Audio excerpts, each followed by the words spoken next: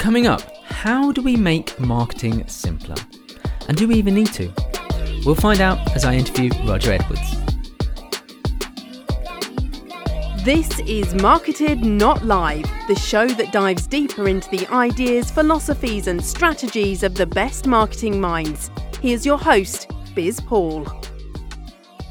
Welcome back to Marketed Not Live, the official podcast of the Marketed family of events, which includes not only our fantastic live event, which sadly has been postponed until September 2021, but also includes our new week-long learning event, Marketed Light, taking place on week commencing the 21st of September 2020.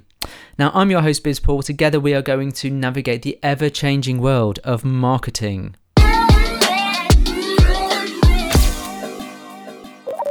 You know when you use a product or service and the people are just the best? Well, that's how I think about the team at Captivate, our podcast sponsor. I can be a bit of a dumbass when it comes to the bleeding obvious, but the support team at Captivate never make me feel stupid. They simply help. I love chatting to the team. I have got to know them really quite well over the years, and they're just so helpful in onboarding me as a customer, but also just general chit chat. So go and have a look at captivate.fm. Go and talk to the peeps involved whilst you're there.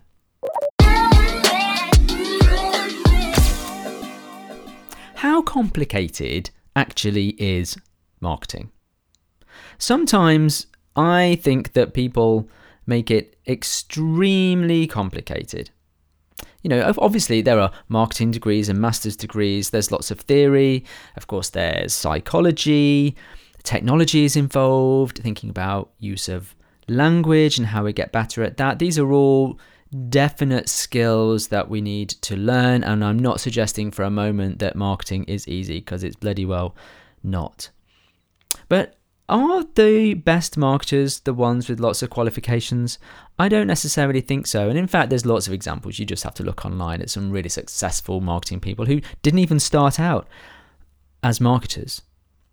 It's an interesting change in people's careers and how they've learned the things that they've learned. I always think it's really quite fascinating, the many different journeys that people have gone on. And when I talk to people who come to Marketed Live and part of our community, everyone's journey is different, and it's really fascinating to see where people come from. At Lightmind Media, we did a piece of research recently about the challenges that marketing managers in particular have.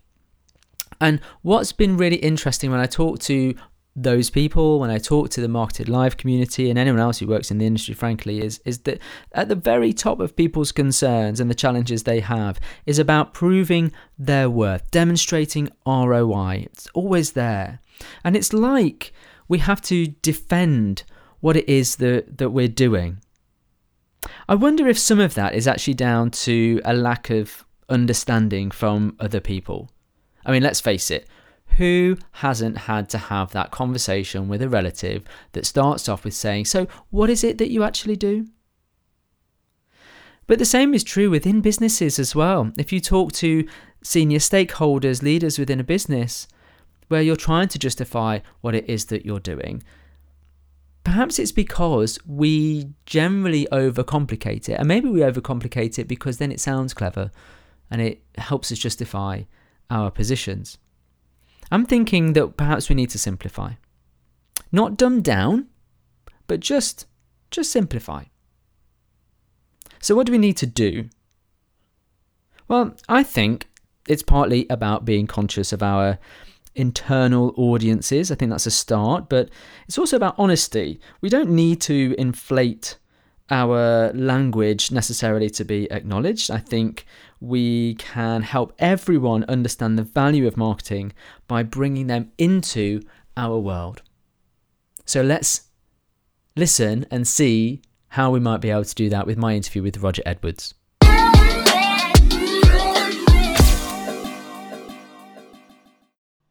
Roger Edwards helps people keep their marketing simple in a world where, as he puts it, business bullshit and complexity threatens to stifle success. And I have to say, I'm inclined to agree. He's an experienced marketing professional who helps businesses with their marketing strategy, content and social media, and he's clocked up many years in the big corporate world as a marketing director of several UK financial services brands before getting out of all of that and starting his own consultancy. Now he uses his expertise to guide clients in designing engaging campaigns and is known as a prolific content creator and podcaster and as a speaker, and that is where I first knew him from.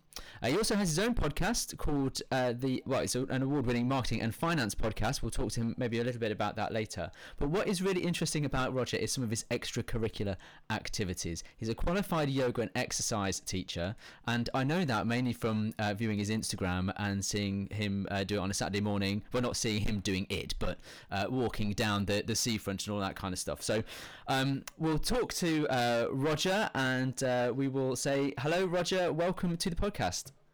Hi Paul, thanks very much for having me on the show. Great to be here. It's lovely to talk to you, Roger. We've obviously met in real life anyway, but I first came across you, I think, through the Content Marketing Academy. That's right. And I was always intrigued by these trips to the seafront with your coffee. Yeah. How I've got lots of questions about coffee and about yoga, but maybe give us a little bit of your extended background in terms of that experience in particular in marketing in the corporate world and how that has formed your opinion on what marketing is like today. Yeah, no, thanks for that. I've been I would describe myself as a career marketer. I went to university, I did a degree which was like a combination of economics and marketing was all I ever wanted to do. And when I came out of my university years, they used to have this thing called the Milk Round. I can't remember whether it's called the Milk Round now, but it's basically where you go for an interview for all sorts of different companies. And I applied for just about every marketing job that I could see, and the job that I originally got was in a financial services firm. Now, in hindsight, I guess I probably wouldn't have chosen financial services as my first choice if I'd had it again. But in those days, it was a good opening, and in I went, and I just basically climbed the ladder from marketing assistant, product manager, product marketing manager, and over the years I did rise up to marketing director. But I guess it was a combination of the fact that it was a fairly big company that I started in, and it was also UK financial services, which, as you know, is a complicated industry, absolutely littered with complicated language and complicated products and complicated processes. And right from the start, I sort of could see this through that possibly quite naive at the start marketing lens that I'd had put over my eyes at university. And I started to think, well, this is just nuts, isn't it? Why is everything so complicated? And I guess over the years I started building more and more resistance to this as various things happened, like being in strategy away days in manor houses in the middle of nowhere, putting post-it notes on walls and rearranging them and coming up with strategies, down to experiences where I was told to rewrite literature because it was too chatty and too like the way people talk, which to me was exactly what it should be.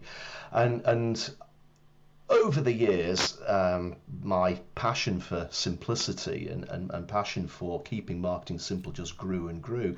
And I guess towards the end of the 1990s, the early 2000s, when the internet became much more powerful and we started getting access to digital marketing technology and platforms and techniques, social media came along, I started getting really into this and really wanting to explore how we could engage the customer using this technology. And again, financial services, very risk averse, lots of compliance and regulatory processes in place. It was almost like, oh, we don't want to use video, we don't want to be using social media, too risky, we might break the rules. And it just became increasingly stifling. And eventually I got an opportunity, this is going back 2012 now, to leave and set up my own consultancy with the aim of working with companies that actually did want to embrace digital marketing platforms and technology and processes. And that's what I've been doing since. And it's been It's probably been the best time of my career, and I'm very pleased that I actually did it. Possibly I'd be looking back, I think maybe it would have been nicer to have got out of big corporate earlier. But then again, I think the circumstances were perfectly right, because that's the way the internet and digital marketing had developed up until that point. I speak to a lot of people who sort of say the same thing really about big corporate and I wish I'd have got out of it sooner. But I think it's interesting what you're saying about that resistance there, because I guess a lot of our audience would have sympathy with that, and maybe being in a similar situation where maybe they're working with a senior leadership team or perhaps a client that has said, oh no, that's too chatty, or it must contain this. And I've worked with accountants where you're absolutely right, they're petrified of breaking financial conduct authority rules, and have said things like, well, we can't tweet because we have to put in this phrase or this sentence at the end of every tweet for compliance. So that must be a real challenge. I think it is also used as an excuse as opposed to a genuine fear. The compliance process, again, within financial services, I've had loads of people say to me, well, we can't do that. But then you'll actually sit back and say, well, talk me through why we can't do that. And often it's more their built-in fear of breaking the rules, so they'll actually almost like platinum plate the rules rather than actually try to work within them. And quite a lot of the time, it's total nonsense that the language has to be passive and it has to be bloated and full of big sentences and big paragraphs. The consumer, the customer, the man on the street likes simplicity, and that's what we should be giving them, obviously within the rules. But if you use the rules as an excuse, you'll never do it. If you try to work with the rules to give the customer what they need, then you will find a way. So for somebody who is in that situation where they're being asked to stick, quotes unquote, stick to the rules, or get some resistance to more conversational style of language, perhaps, what would your advice be to them in terms of guiding their client or their senior leadership towards a more simplified set of language or more simplified piece of marketing? I've been through all sorts of different iterations of this. I mean, the biggest memory comes to mind. I did a focus group for an investment bond type of product, and it was quite complicated, and the language was horrible. And the focus group said that. They said, it's gobbledygook, we don't understand a word of it. So I went away as marketing manager, had it rewritten in plain English, took it back out to focus groups. They said, fantastic, we like it, we understand it. But then the leadership team said, it's too chatty, it makes us look unprofessional, and that I use the word unprofessional in inverted commas because I don't actually know what professional really means.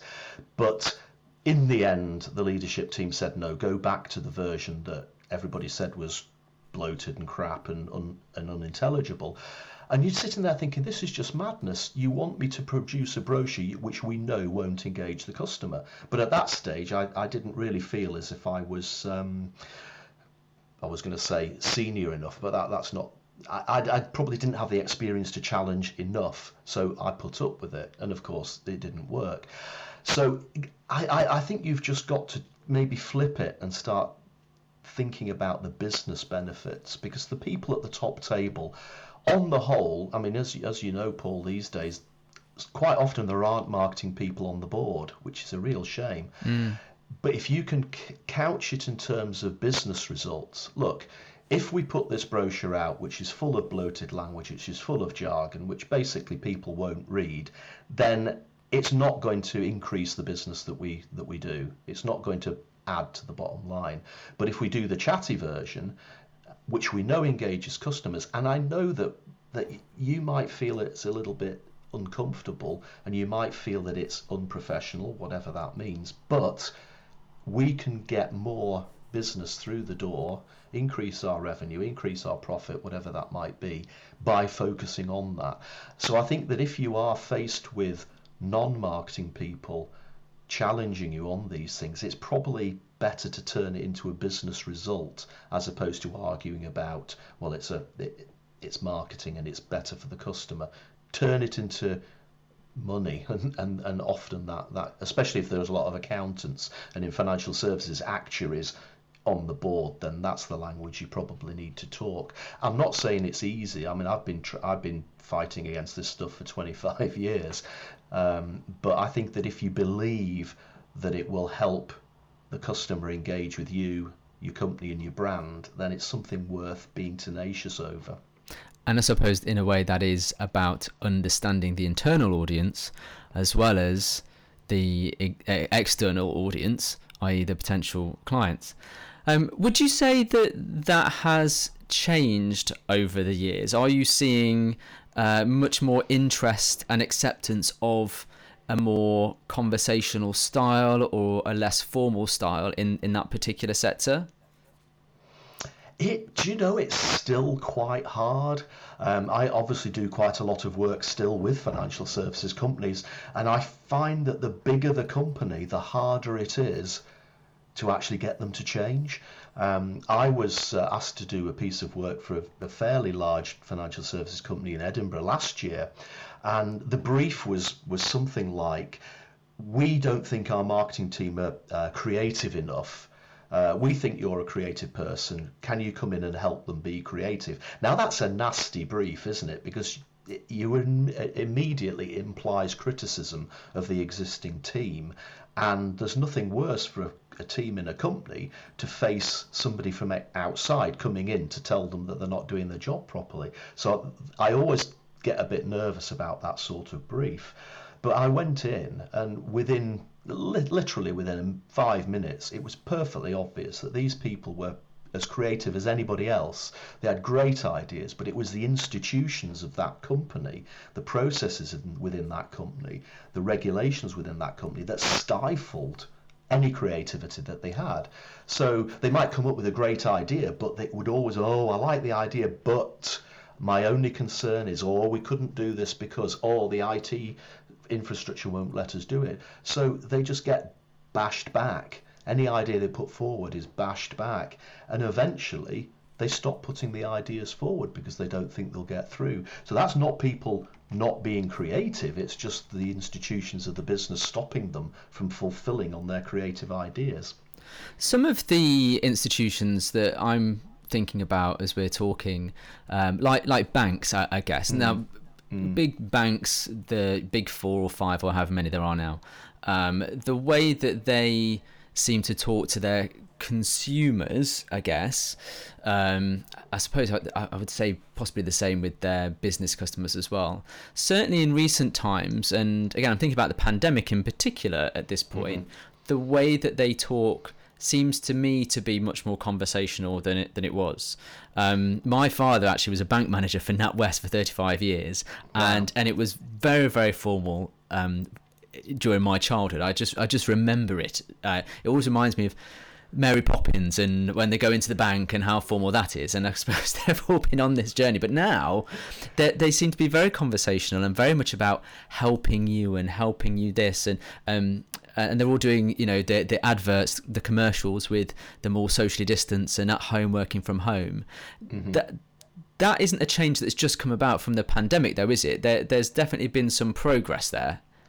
Yeah, I think so. I mean, it's easy for me to say that that financial services is slow and doesn't change, but it has a lot over the last 10 years. It's just taken a lot longer than perhaps a more nimble company. What I think has happened in the pandemic is 2 things. First of all, a lot of companies have had to do things very, very quickly.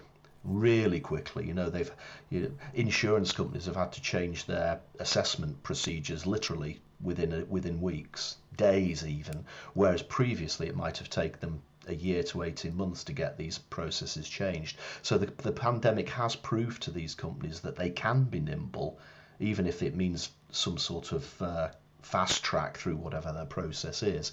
But I think that there is gradual change.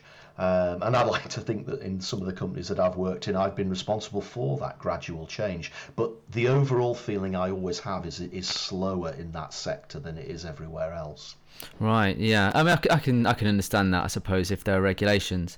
How much do you think the changes in technology and platforms have impacted on that rate of change? I think that it's interesting. I think that when you're a marketing person like you and I, we get incredibly excited by technology and by these platforms, and it's our instant desire to check it out and to see how we can use it to engage with customers. So along comes TikTok, and we think, yeah, we've got to jump onto that. along comes something else. Yes, we've got to jump onto that. We need to be doing video. I think again, a lot of these companies, a lot of what I see happening in marketing teams today is that perhaps there's too much conversation going on about those bits of technology, and it's very tactical. So yes, you can use TikTok if your particular customer is a TikTok user. It's very likely that if you're a financial services company, that TikTok is definitely not going to be, populated with your customers. But I think that the danger is that all of a sudden having access to all this fabulous technology, which allows us to do communications cheaply and in a quality way that even as short as 5 to 10 years ago would have cost us hundreds of thousands of pounds as opposed to hundreds of pounds that it would today. The danger is that you go straight into those tactical executions, and a lot of what the companies still need to do is almost to go back to that strategic view and say, well, okay, hold on a second, who's our customer and what's the problem that they face, and what does our product, service, offer do to solve that problem that they have, and how has that offer changed as a result of, say, COVID-19 or as a result of global economic situations, and do we need to alter that offer, and then we can use that digital technology to communicate how the offer's changed, if it's changed at all. And whilst I do love all of this technology, and I'm as guilty as everybody else as desperately wanting to try it out and get tactical, you always have to remind yourself to sit back and say, no, let's be strategic first and just make sure that what we as a company want to achieve, whether it's a mission or a vision, or if you want to get into that sort of area, let's do that strategic bit before we dive into the tactics, because often the tactics don't work unless you've got that strategic bit verified.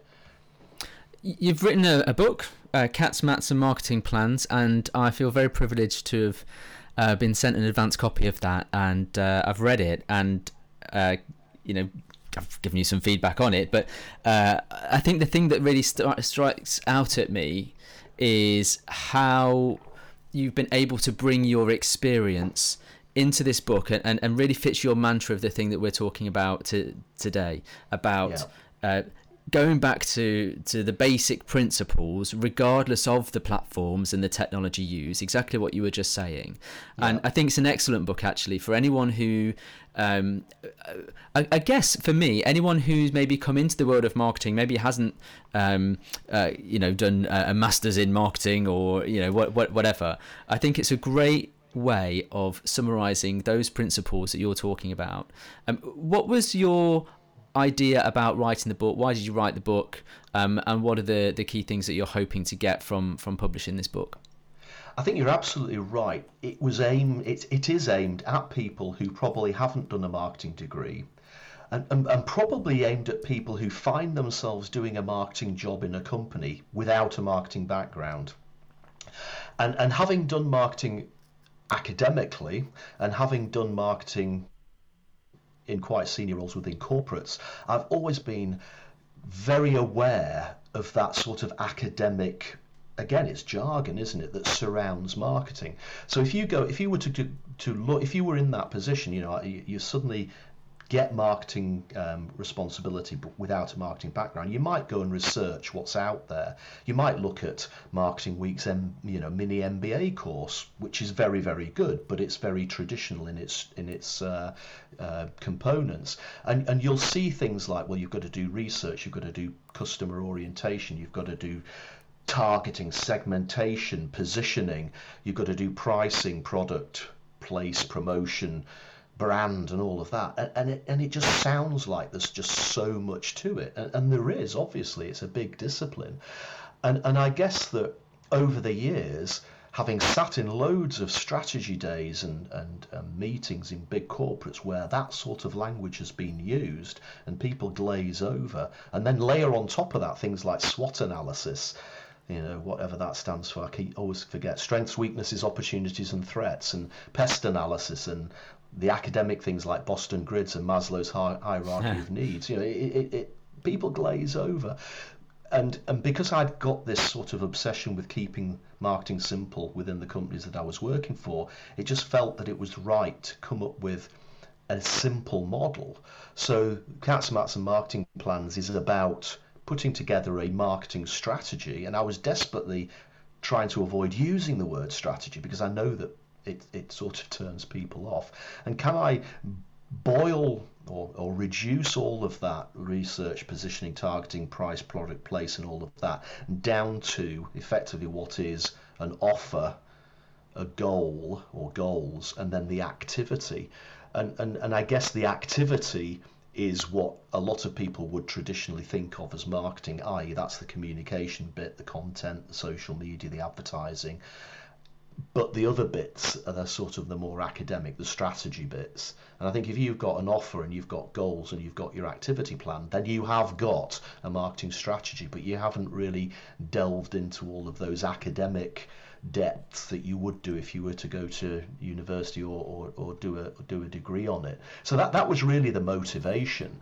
And I guess since I left big corporate and started doing a lot more conference speeches, and meeting a lot of people at conferences, again, who were doing a marketing role without having a marketing background, it just seemed to me that they were crying out for simplicity, not only of the process itself, but also, again, once they've got their, they've got that knowledge, putting it into practice and keeping it simple as they start communicating with their customers. I think that's fair. I mean, I think the sexy stuff is like I said, some of the fancy graphics and the TikToks, and let's look at how creative we are here. But there are some fundamentals to do with positioning and market research, which you talk about in the book, and I think is absolutely imperative to understanding who you're actually delivering something for, and even whether or not the product or service that you're creating has any kind of market.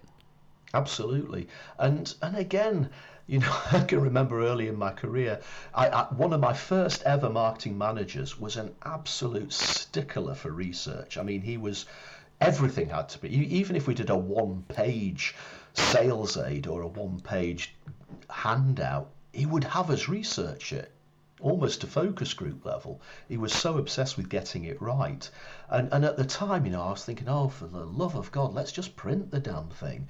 And again, younger, naive at the time, I just wanted to get on and do the sexy stuff, which was getting it printed, getting it out there. But he was right, because ultimately everything that did get printed, on the whole, because it had been researched, absolutely resonated with the end customer. So it's lessons like that I hope to try to put across in the book in a simple way to make people think, I do need to have a look at some of these more academic elements of marketing in order for the exciting stuff to work even better. I think it's a really great section of the book, actually, Roger, in terms of that, because, as I say, I think people overlook the research element because it's not very sexy and it's time consuming, but running a focus group or actually having a conversation with potential customers tell you all sorts. And I remember being in my student days I would get paid to be part of focus groups because you take any money that you can get. Yeah. And I remember being in a focus group for Yorkshire tea. Oh, right. And I only went because I thought they'd be making lots of tea and that we'd get to drink tea and all this kind of stuff. Well, we didn't at all. They were just asking us questions about how we felt about certain things, and we got to watch a few adverts and what did we prefer. But I always remember from those sessions, even the fact that they were asking the questions, that I felt that they were interested. Absolutely right. I think again, this is, I don't do much traveling at the moment, like most people aren't doing much traveling at the moment, but before COVID I was often pretty much on planes and trains pretty much every week, and it always makes me laugh that, literally within a minute of stepping off an EasyJet flight or a BA flight, there'd be an email in your inbox asking you to answer a survey about what you thought of the flight. And on the whole, it's all very quantitative. So rank 1 out of 10 cleanliness of the plane, rank 1 out of 10 legroom, rank 1 out of 10 friendliness of the staff.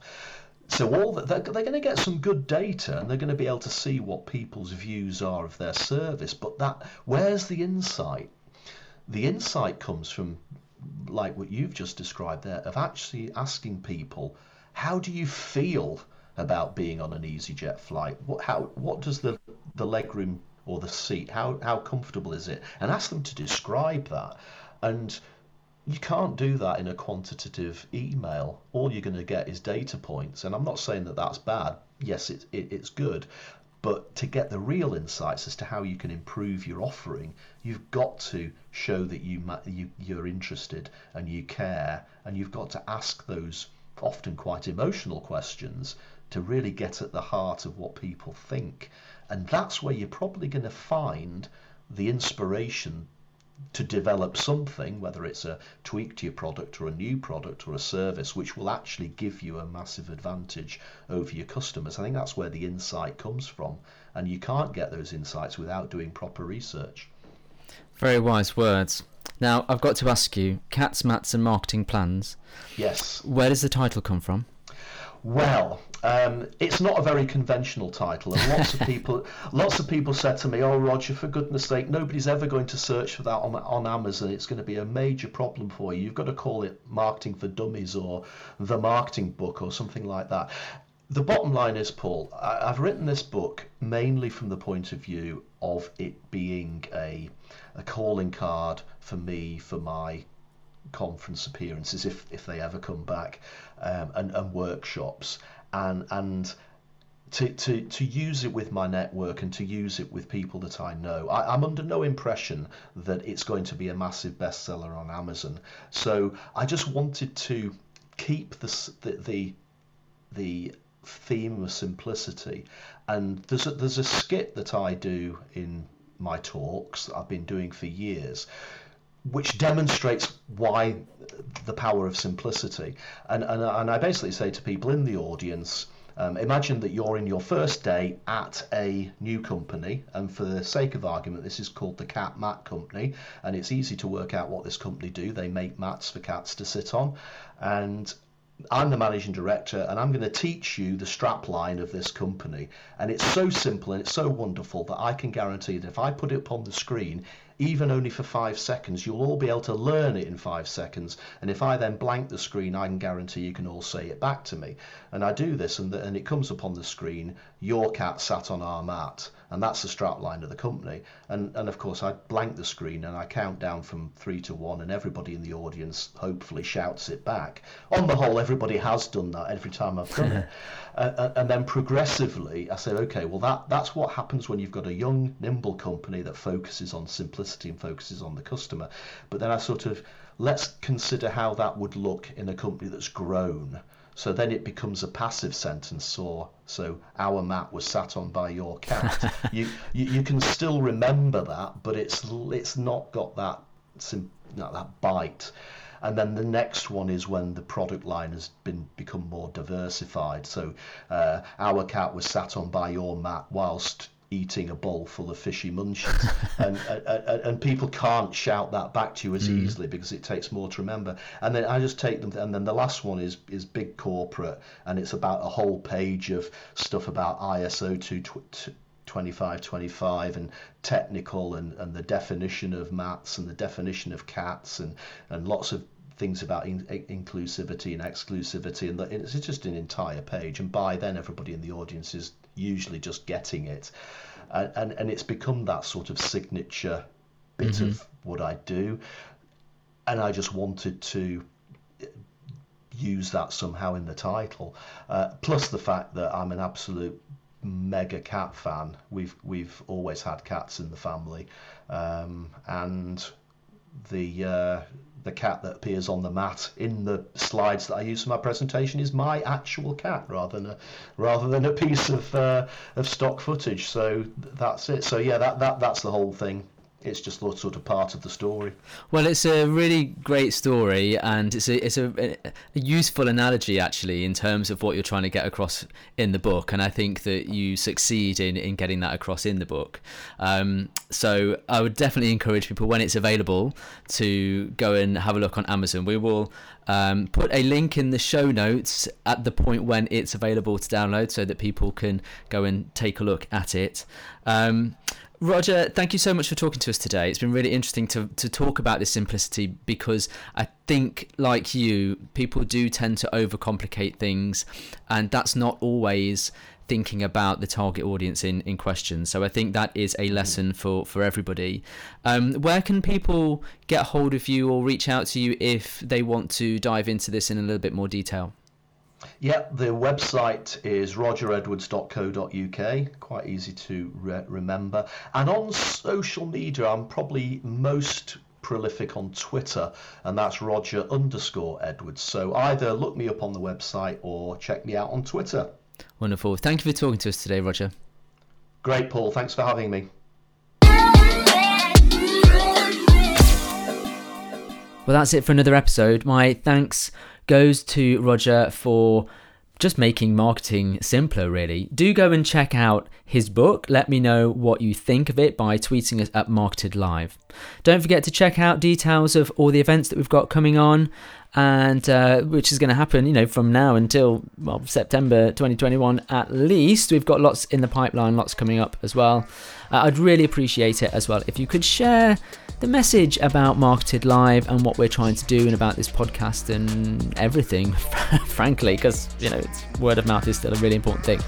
But until next time, thank you for listening. As always, our producer is Charlie Thacker, and this is a Lightmind media production for Marketed Live. You've been listening to the Marketed Not Live podcast. Want to go even deeper? Then book your ticket to one of our events where you'll learn more about specific ideas, strategies, and practical ways to improve the results you get from your marketing activity. Visit marketed.live for what's on and how to book.